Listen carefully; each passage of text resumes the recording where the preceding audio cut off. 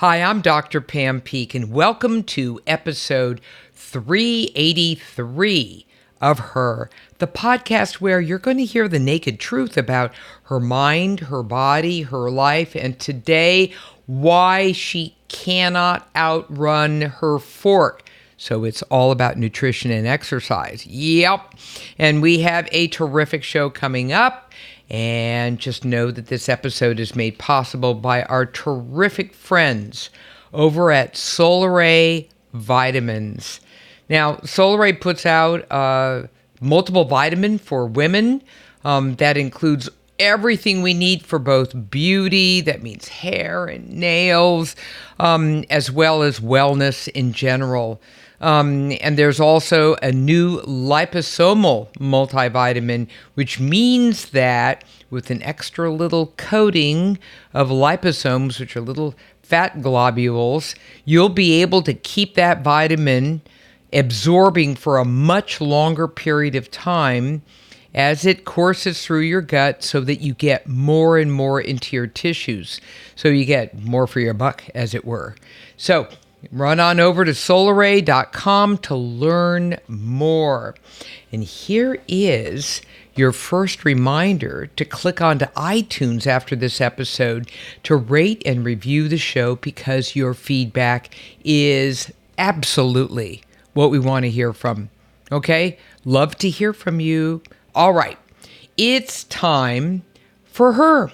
Her, the podcast. The naked truth about women. Her mind, her body, her life. It's all about her.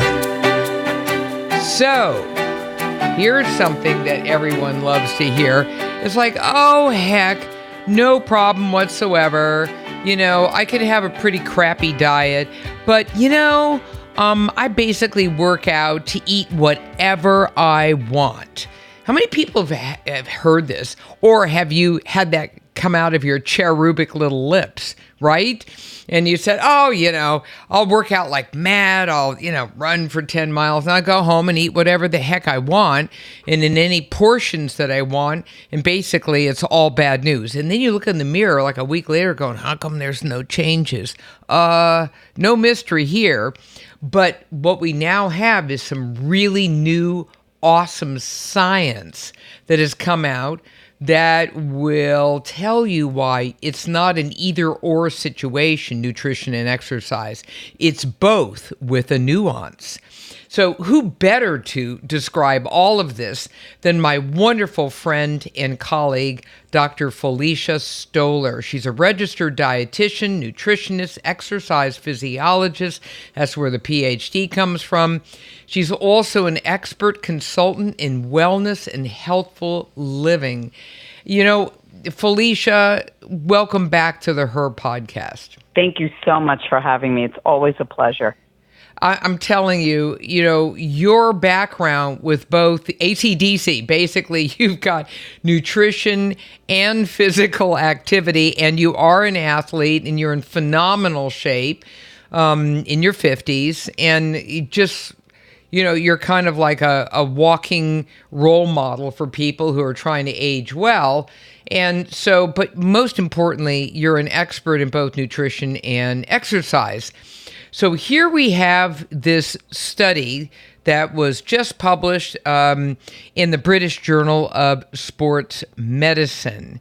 Kind of give us the high points on this study and why this was so compelling.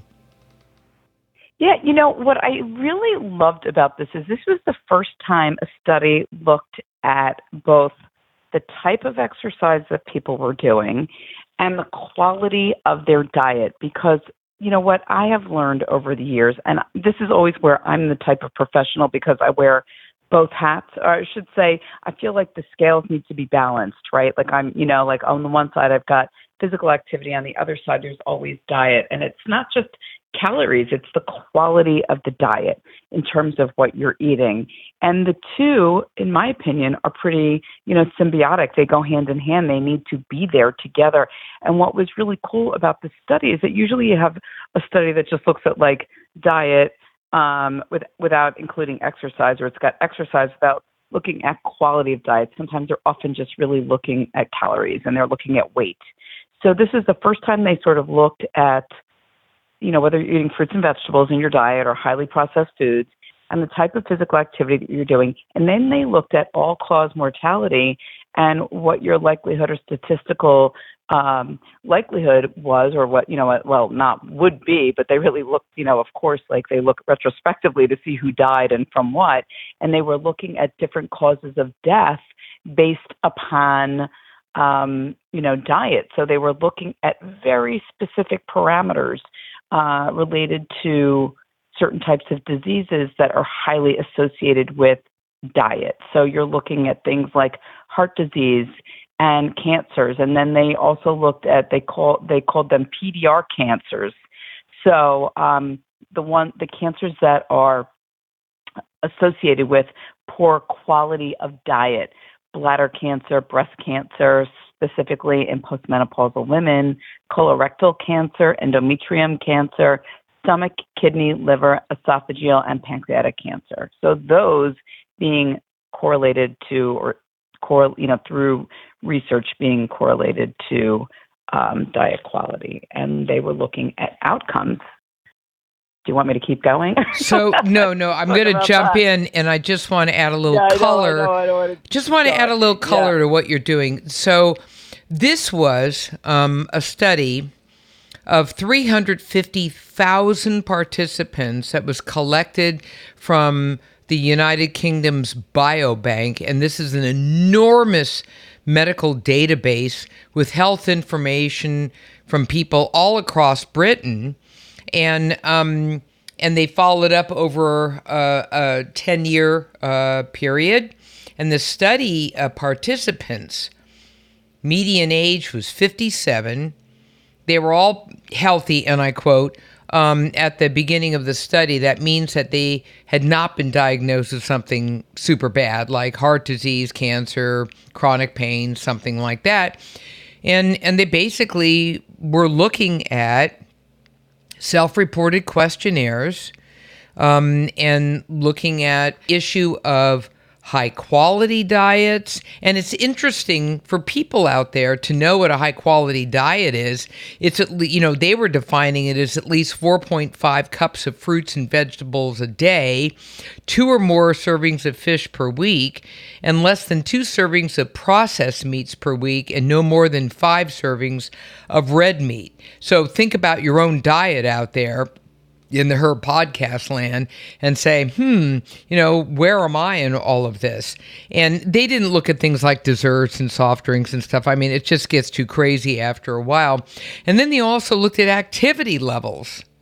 And at those activity levels, it was basically, they asked them in another questionnaire about the total minutes participants spent walking and engaging in moderate physical activity, and then vigorous physical activity, everything lasting more than 10 minutes. And it was very interesting because, as you said, it's the first study to examine diet and exercise along both general mortality and specific lethal diseases like cancer. So now we're on the edge of our chair. Give it up, Felicia. What was it? What did they actually find? Oh, well, I wanted to actually discuss something that I thought was important, which is why why this was so key. Oh, okay. That they were looked at together. Because this is something that when I was going through the article, I'm like, pull it up on the big screen. I want to quote it verbatim because I just thought it was great, right? Because what they basically said is that, we know that diet and regular physical activity are important, but why are they important? I'm going to just read it right off of here. Because they're complementary interactive effects on energy, lipid, glucose, metabolic homeostasis process, right? They share physiological mechanisms for chronic disease prevention. These are the things that people forget when, someone like myself or yourself explain to people why both physical activity and a high quality diet are important, because physiologically they work together to help with preventing disease. Otherwise, the way I was trying to figure out how could I make it relatable so that people understand. It's like when you're driving a car, are you the person who speeds up and puts, your pedal to the metal, that you drive really fast and then you brake really hard, right? Those are the extremes in driving. Or are you going to try to follow the speed limit, stay a safe distance from the car in front of you, and, generally do the right thing most of the time? And that, I think, is what was important here in terms of understanding what they were looking at in the study. And in terms of... I love the fact... Well, I just love the fact that you just brought that up. People, I think, just see these two elements of lifestyle as completely separate sectors. First you eat and then you do the exercise thing. They don't see, as you just said so beautifully, that they are absolutely working off each other. And so you have to have them together, absolutely together. And because, to your point, physiologically, they are intricately interconnected. And it's just... It's so critical for people to see it's not an either-or situation, and you cannot keep saying that, I'll just work it off, because the research has already shown, and this is research that's been done by other people, not just the study. The research has shown that, people who do vigorous physical activity and who have not such a great diet can, in the short term, kind of beat down the bad nutrition. However, that does not last in the long term. It does not last in the long term. It's like you can't, what I always say, you can't cheat the body. Cannot cheat the body. And that's, so stop believing these myths and start, getting right into it. Right, exactly. And the one thing I want to say, which is always what you're going to get in research, that they're looking at people's lives during a finite period of time. So in this data set, which I was very impressed with, I wasn't as familiar with it personally because we're all about like NHANES data and, Framingham and, there's like other data sets that we use in the United States on a regular basis. But what I liked, or the nurses study, but what I really liked, I want to just point out is that the people that were in this study, it starts at the age of 40. And the reason why I want to address this is because we're looking at outcomes based upon measurements that are first taken at a particular point in people's lives. It doesn't look at what they were doing for the 40 years before they may have entered this study. Because I want people to understand, I'm sure you have people that listen to your podcast of all ages.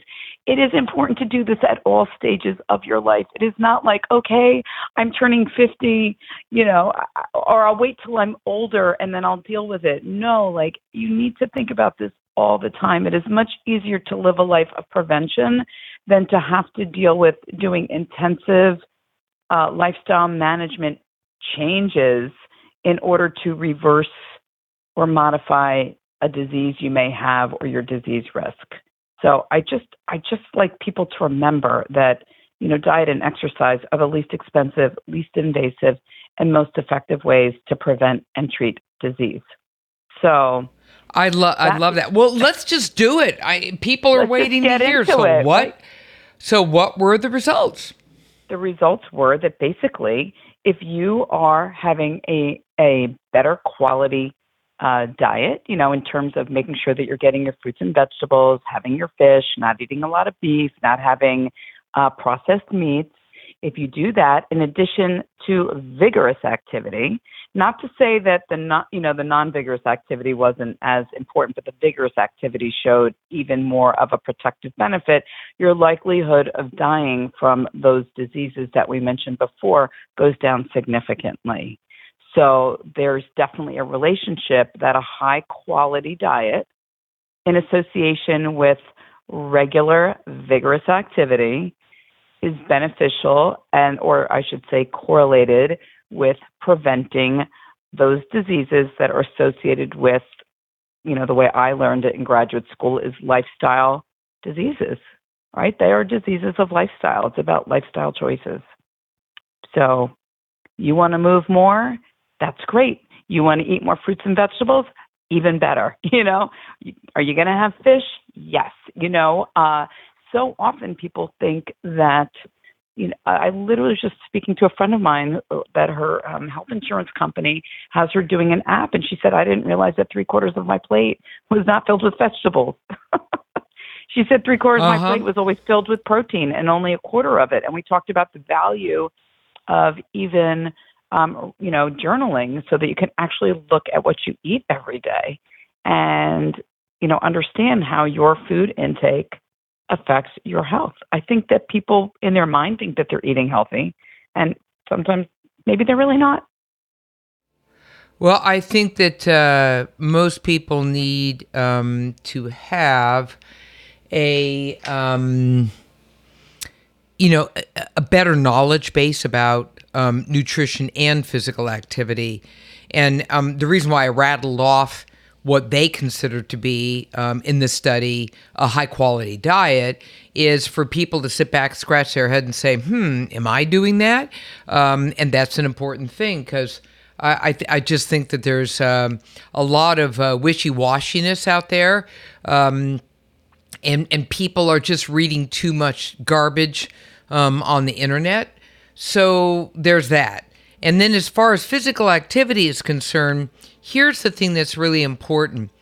The people who did the absolute best in the study are the people who had both a high-quality diet as well as routine, vigorous activity. Now, what does that mean? 10 minutes of doing something that makes you break a sweat. I mean, that's at the very basics. It makes you break a sweat. So if it means stair climbing, if it means hill climbing, if it means brisk walking, really brisk walking, no zombie walk here, brisk walking, get those arms moving too. If it means like a vigorous hike, you could be on a bike. You could be, on a trampoline and crack an incredible, sweat and all the rest of it. You could do mixtures of all of this. The key is that the mass majority of people out there are not cracking a sweat. They're doing, something. Now, that being said, if something's better than nothing. well, that's the whole point. So that if you're doing something like, yes, I walk the dog every day and, yes, this and yes, that, okay, that's all great. Okay. But really, what you really need to be doing is infusing throughout the week some level of vigorous activity. So it just means picking up the pace. So instead of hopping on your bike and kind of going la, la, la, like crank it out a little bit more, attack that hill. And it doesn't take much. It's over in a matter of a minute or 2 minutes, but those minutes add up. So the people in the study who did the best had the most vigorous activity. But remember, they also have like regular activity too. So these are people who walk their dog and take a walk with a friend, but they're also adding in dedicated time for vigorous activity. And those people also had the highest quality diet. Okay, so they had the lowest mortality rate. Now, the rest of it's sort of a mixed bag. Anyone who was doing some level of physical activity, there's a great diversity here, whether you were just always moderate or maybe a little bit of vigorous and mostly moderate or whatever the issue is. To your point, Felicia, at least they're moving on a routine basis. Notice I said routine basis, not once a month or once every 3 months. This is like a daily, weekly situation where they've incorporated this into their lives. Here's the caveat. The people who don't do any physical activity and have a terrible diet, or the people who have a great diet but no physical activity, so it goes both ways, are the people with the highest mortality rate. So that means that, if you're eating well but not moving, not working. No, don't even think you're optimizing, your ability to fend off disease. And the people who are, working out like mad but eating trash, okay, it's still not going to work. I'm sorry, and all this study and everyone else's study have backed that up. So the most valuable takeaways are, in the best of all worlds, what you're aiming for, what you're striving for is as much vigorous activity throughout the week as possible in combination with as optimal diet as you can possibly do. Does that make sense to you? Yes, and let me tell the people that are listening, your listeners, the reason why, because these are going to be some catch terms that they hear but haven't necessarily thought about how to apply. So the reason why you want to do more vigorous physical activity is because it elicits more physiological adaptations, right? So what's going to happen? You become stronger, right? You are going to have bigger muscles. What happens when you're stronger and you have larger muscles? You're increasing your metabolic rate, right? Like your metabolic rate for voluntary activity in terms of calorie burning. What else is happening? Insulin sensitivity. You become more sensitive. Your insulin becomes more sensitive. You're forcing glucose into the cells, which means that you're going to drive down your risk for diabetes, which we all know is like an evil word, and it has anti-inflammatory effects. Like everyone talks about inflammation and blood sugar all the time. Well, folks, the best way to deal with that is not just looking at the types of food that you're eating, but to get your body moving. That is easier than worrying about whether or not you're eating anti-inflammatory foods, I think. And I really appreciate that, because now we're talking about quality. Obviously, quantity is a piece of the action too, but you're talking about the quality of what you're eating, and making certain to minimize, and in the best of all worlds, avoid the ultra-processed foods. So this is the stuff that's coming in the big boxes, the big bags, that literally, I don't even call it food. These are science fair projects. And it's just the trash you can find everywhere, in any grocery aisle. And really, in the best of all worlds, you're eating as lean and clean a source of protein as possible. So fish was mentioned, chicken was mentioned. Really, at the end of the day, I'm sure that things like beans, yeah. were also I was going to go to the plant-based. If we were to look at that, right. Going to the plant-based piece, obviously beans and quinoa, tofu, all of these combinations really work like a charm. Protein shakes, very important too, especially for people who want to do it right. There's so many different sources of protein for the shakes now, everything from chickpea to whey protein, and it goes on and on. But I just really think that people need to be paying more attention to the quality of what's going in their mouth in a big way, right? So, right. And I think the other thing too really is thinking about the fruits and vegetables. The more colorful the fruits and vegetables, the more anti-inflammatory properties, that they have. The phytonutrients, the colors, the plant pigments are where all the magic is happening in those plants. And that's where, having a colorful plate is helpful. And I say colorful, but I don't want to forget the fact that there are some browns and yellow, like onions are okay to have too, and they're usually white, and potatoes can be okay too.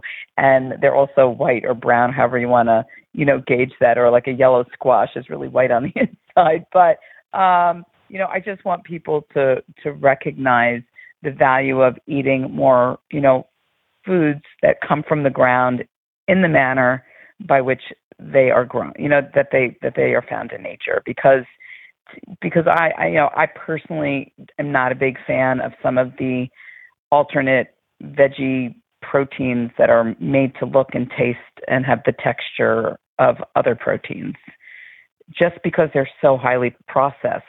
And I would rather that people are eating the plant food themselves instead of just eating stuff that's been turned into a mash and then, basically molded into something to taste like something else that you know. Absolutely. So You're not getting the whole benefit of that plant, and that's the fiber, the phytonutrients, like that stuff is not always there when it becomes highly processed into something else. Yeah, that's why I love to see, like the chickpea chips and things like this. You gotta take a step back and going, well, wait a minute, what are you selling me here? And in the best of all world, it's the whole foods that we need, and there you have it, right? Right, So. right. But I was really pleased to look at this study, and because sometimes people will say, well, where's the research, right? I know that you can look at these two things separately, but where's the research? So here we go. We have the research that actually did the best that it could. There's always going to be something that we could all pick at, but I think this was a very high quality study that was able to stratify people and then, figure out a way to, look for correlations, look at outcomes and see, is there really a benefit to physical activity? And is there a benefit to eating, better? And do you really see improved health outcomes? And this says yes. Very good. Okay, so at the end of the day, what are we really learning here? What we're learning is that you can't outrun your fork. That's the most important thing to keep in mind.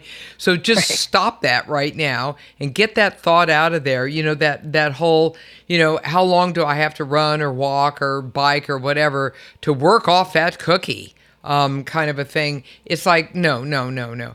Everything is done kind of more holistically. And there's nothing wrong with having a treat, a cookie, back and forth, but stop trying to equate it with how long I just ran or whatever. It really doesn't work out that way. What you need to do is have consistent, regularized, routine physical activity interspersed with 10 minutes of vigorous here, there, and everywhere. That's what you want. And then you keep it up with a diverse and wonderful dietary intake that gives you delicious food, but ideally whole food. That's what you want. Does that make sense? Absolutely. I think you said it great. And it's easy because you and I live our lives like this. So I think it's easy and you think it's easy. We don't have to think twice about that. But I know for other people it can be challenging. And as you said, there's so much misinformation that is available in the media, and everybody else claims to be an expert, but really we're the experts. Gotcha.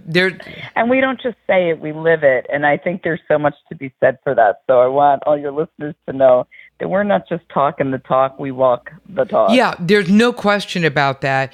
And I think you and I have also seen that as women, when we incorporate more vigorous here, there, and everywhere, and that includes strength training, so, when you're doing your weights and whatever else, as well as whatever you do for aerobic, doesn't matter. Just make certain to add in some of that, crack a sweat level of physical activity. One of the things I notice, certainly, and I know you do, is that your body composition is much better. What does that mean? Forget this weight thing.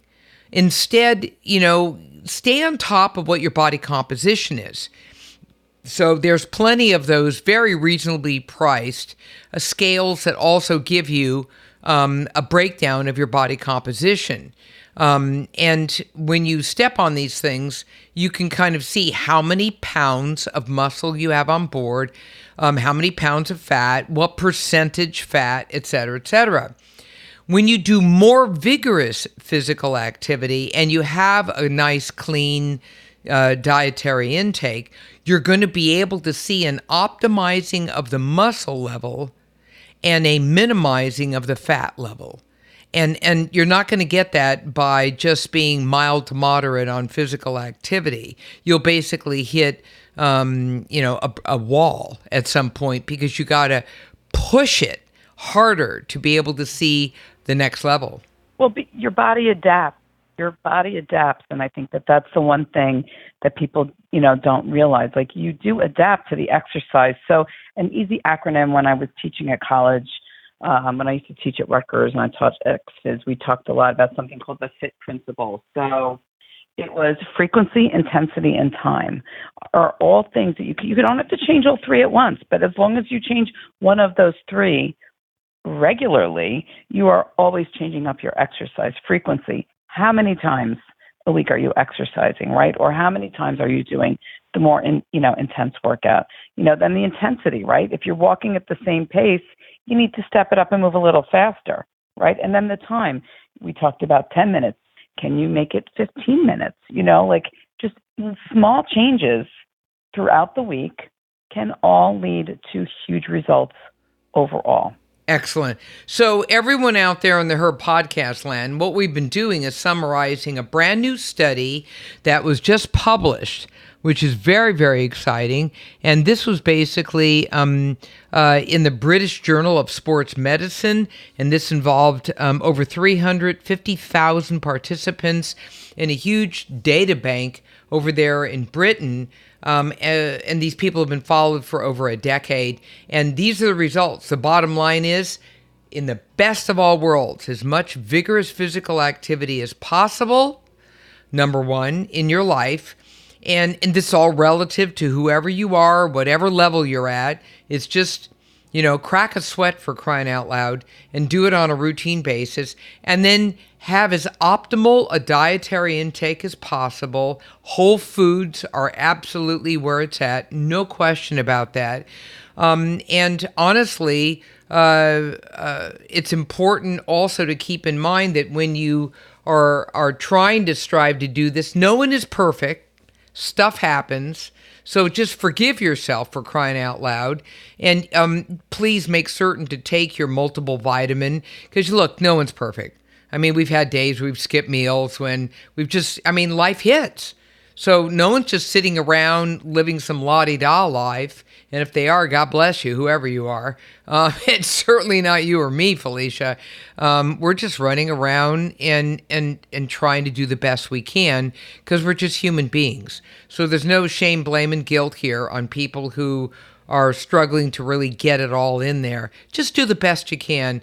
It's the old 80-20 rule. 80% of the time, if you can kind of hit it, 20%, when things get totally funkadelic. But that's also when you want to make certain you've got your supplements on board to be able to help you fill some of those gaps. There's absolutely no question about that. So, Felicia, before we end, give us one more nugget that you can give to someone out there who's saying to themselves, holy moly, I'm not even doing either of those things. My dietary intake ain't the world's greatest, and my physical activity is all but nil. And they're feeling a little helpless, hopeless, and defeated. What would you say to them? I would say tomorrow, take, either later in the day or tomorrow, just start picking away at it and just make one small change. Just do one change every day. It could be drinking more water instead of having a soft drink, right? Instead of having a sugar sweetened or an artificially sweetened beverage, have an extra glass of water. It might mean, you might take a handful of baby carrots, have some vegetables. You might add, an extra serving of vegetables to your day. If you start doing it, my son was telling me about, oh my goodness, I'm not going to remember the name of the book. There's a book where people do like very tiny little changes, and oh my goodness, I can't think of it. I literally just ordered it the other day. This is me having a senior moment, but it was just, he's like, well, Mom, you already do this already, but it's just about like small changes add up to a lot. So pick one thing that you're going to do for yourself every day. It is a gift. Health is a gift. It's about choices. So give yourself the gift of a choice that is going to help you to feel better. So, it could be eating a piece of fruit or a piece of dried fruit. It can be, adding some vegetables in. It can be, I'm going to, during a commercial break, like you were talking about, adding in some vigorous activity, I'm going to do some push-ups. I'm going to do a plank. I'm going to, do some sit-ups. I'm going to do some squats. I'm going to do something, right? You're in the kitchen watching the water boil for some pasta. What can you do in the meantime? You could, do some squats in the kitchen, do some push-ups off the side of your counter. There is something that you can do. You don't need a lot of space to do it, but you just need to do it. Nobody can do it for you. I love it.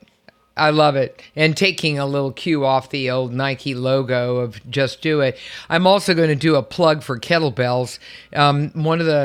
Everyone knows I'm a kettlebell queen, and one of the things I love about kettlebells more than anything else is it gives you absolutely everything you need. Endurance, intensity, strength, balance, flexibility, everything. And I could do kettlebell swings. I could knock out some swings in no time at all. And here's the thing, I'm always cracking a sweat with that because I go from 0 to intense. And so it doesn't take a heavy one at all. Just grab a kettlebell. I keep one around all the time in my office. To your point, Felicia, I'll just pick it up and do some stuff with it, a deadlift with it. I'll do some squats with it. I could do some swings, anything I want to do. And that'll immediately give me like a little, intensity snack, as it were. And then it's done and I get right back to what I'm doing, but I also feel energized. This has been absolutely amazing, this entire episode. Everyone, as you know, we're talking to Dr. Felicia Stoller.